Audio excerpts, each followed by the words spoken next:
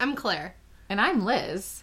And this is The Balancing Act, a podcast where we talk about law, life, and everything in between.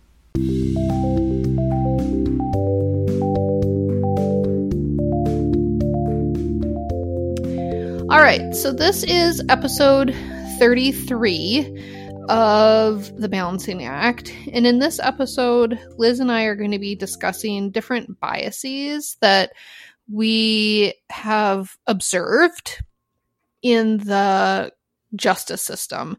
So whether that's dealing with like judges and clerks in the court or with different professionals that are involved with different cases, these are different racial or cultural or ageist things that we have observed.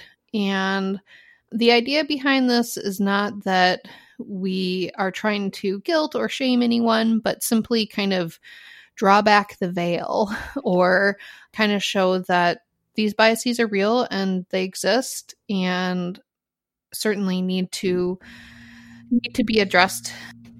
We all can do better. We can all do better in the legal system, just like everywhere, you know? Yeah. There's things that we can do to make it more just and more fair for everyone.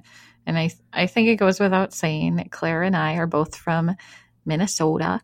And, you know, this episode is definitely inspired by the murder of George Floyd. And, you know, it was beyond tragic. And I know that Claire and I both feel very strongly that Black Lives Matter, and we are trying to do our best to, you know, live that out in our daily lives and in our practices. Yeah, absolutely. I think we should also mention that Liz and I are both white ladies who, yes, we certainly come with our own blinders. And so I am certain that there are things that I have missed. Different, you know, microaggressions or different comments or looks or actions that kind of went over my head that I'm sure that some of my clients, you know, have experienced or have noticed. None that necessarily were shared with me, because then I would have been aware of that. But I think just as like an onset that Liz and I, as much as we aim to be anti-racist and have anti-racist practice and be understanding and aware, there's certainly things that we're going to miss because of our own upbringing and background. Yes, that is 100% accurate. And I'm doing my best, and I am always ready to learn and to change things, because the only way that we can move forward is by, you know, being willing to progress and change the way that things are, you know, to make things more fair and just. So on like, as like a starting point, one of the things that we as attorneys need to do is every 3 years we have to update our continuing education. And we've talked about that in previous episodes. But one of the continuing education requirements that we have to have are, in addition to just like the general number of credits, we have to have a certain number of ethics credits and a certain number of what are called elimination of bias credits. And both are fairly broad categories, but both also kind of talk about what we've seen. So an elimination of bias, you could never take an elimination of racial bias, for example, class. You could only take like mental health or financial. Chemical dependency. Yeah, chemical dependency. Yeah. Right. Absolutely. Yep. So there's no kind of requirement about what type of elimination of bias, or that you change up your elimination of bias each round of credit reporting. And so the profession certainly tries to address this, but I think that there are ways that we certainly fall short, and that are areas of improvement that we really need to address. Yes, there are ways to improve. I know I have been Yeah. to more than one elimination of bias class where I have written on the evaluation, the people who presented this certainly did not have their own elimination of bias. They need to take the class themselves. They were using inappropriate language or were making fun of this section of population that we were talking about. And so I think that, and I have been to elimination of bias classes that have taught me a lot too. So I'm not trying to say that all elimination of bias presenters are, don't take it seriously or anything like that. I think that some are excellent. And I walk away going, wow, I've really learned a lot. I'm so glad that I had that class. So that's just some background. So Liz, what is one example of a bias area that you have encountered in the legal profession? Well, I think, and this one is being discussed a bit more, at least on some of the family law listservs that I am part of or Facebook groups, is, let's pretend that we're trying to find an evaluator or a mediator, a neutral for a case. At least in Minnesota, the neutrals, in general, are pretty much almost all white. They are generally, not trying to call anyone out, but 60 years or older. And yes, they're very seasoned, which is good. You do want someone who's seasoned typically. And I would say typically middle to really upper class as far as socioeconomic. Yeah, there's not a lot of socioeconomic diversity either. So it can be difficult when your clients don't fall into those categories for the clients to even see themselves in these, in these evaluators. And sometimes the evaluators or mediators have not always exercised the degree of sensitivity that I would like them to. And I don't want to overly, say anything that I'm not trying to break any client confidences right now, but there have been a couple situations where I have felt like the neutral has almost been taking my client less seriously based on either like their profession when it's, a not as revered profession. And I've also noticed like if someone may not talk with the same accent, I've seen, the same good old Minnesotan accent that I completely have. I've seen, when people use a different way of speaking, I don't know what the word is. Is vernacular a word? Like when the mediator's having to ask someone to explain what they mean by language that actually even I know when I'm pretty out of touch. I feel like that isn't necessarily catering to the parties. I don't know. What are your thoughts, Claire? I agree. This was also something that I had on my list. And I don't know if this is also the case when neutrals are used in other areas of law. Mm-hmm. Like, I don't know, when you go to like an employment law arbitration or a personal injury mediation. I don't know. Yeah. I don't know if this is unique to family law or if this is kind of across the board. But I have definitely sat in mediations or evaluations, EDR instances where the neutrals just are not understanding the client's point of view at all. Yep. And rather than saying, you know what?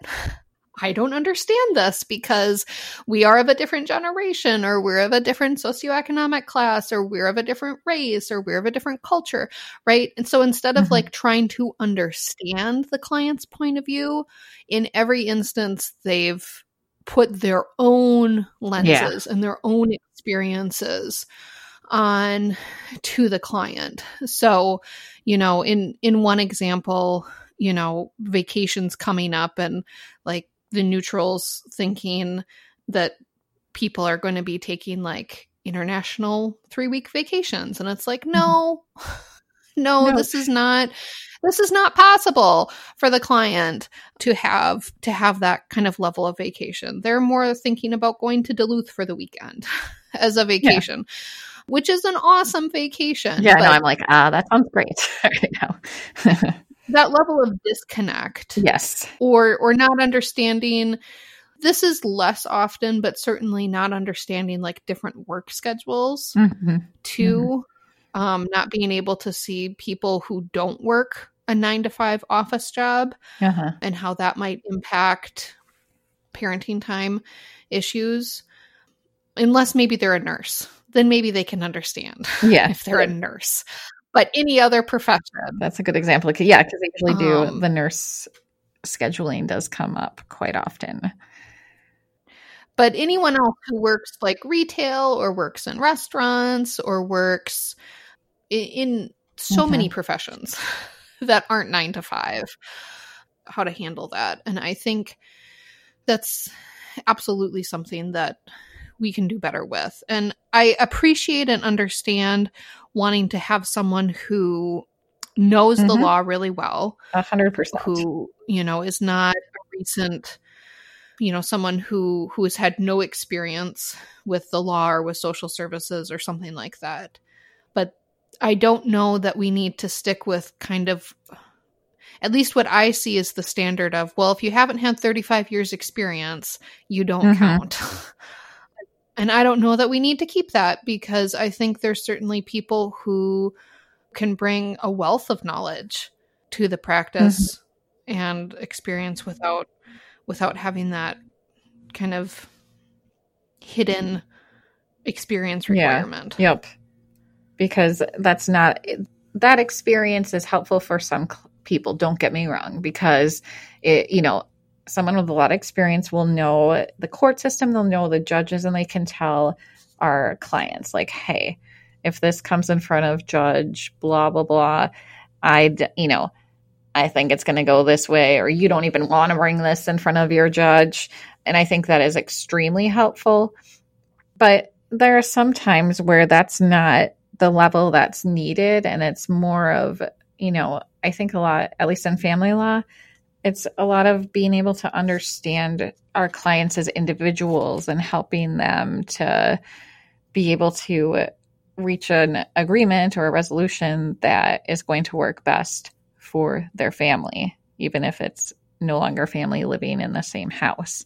And sometimes that is not as law specific, sometimes it's more literally what will work best.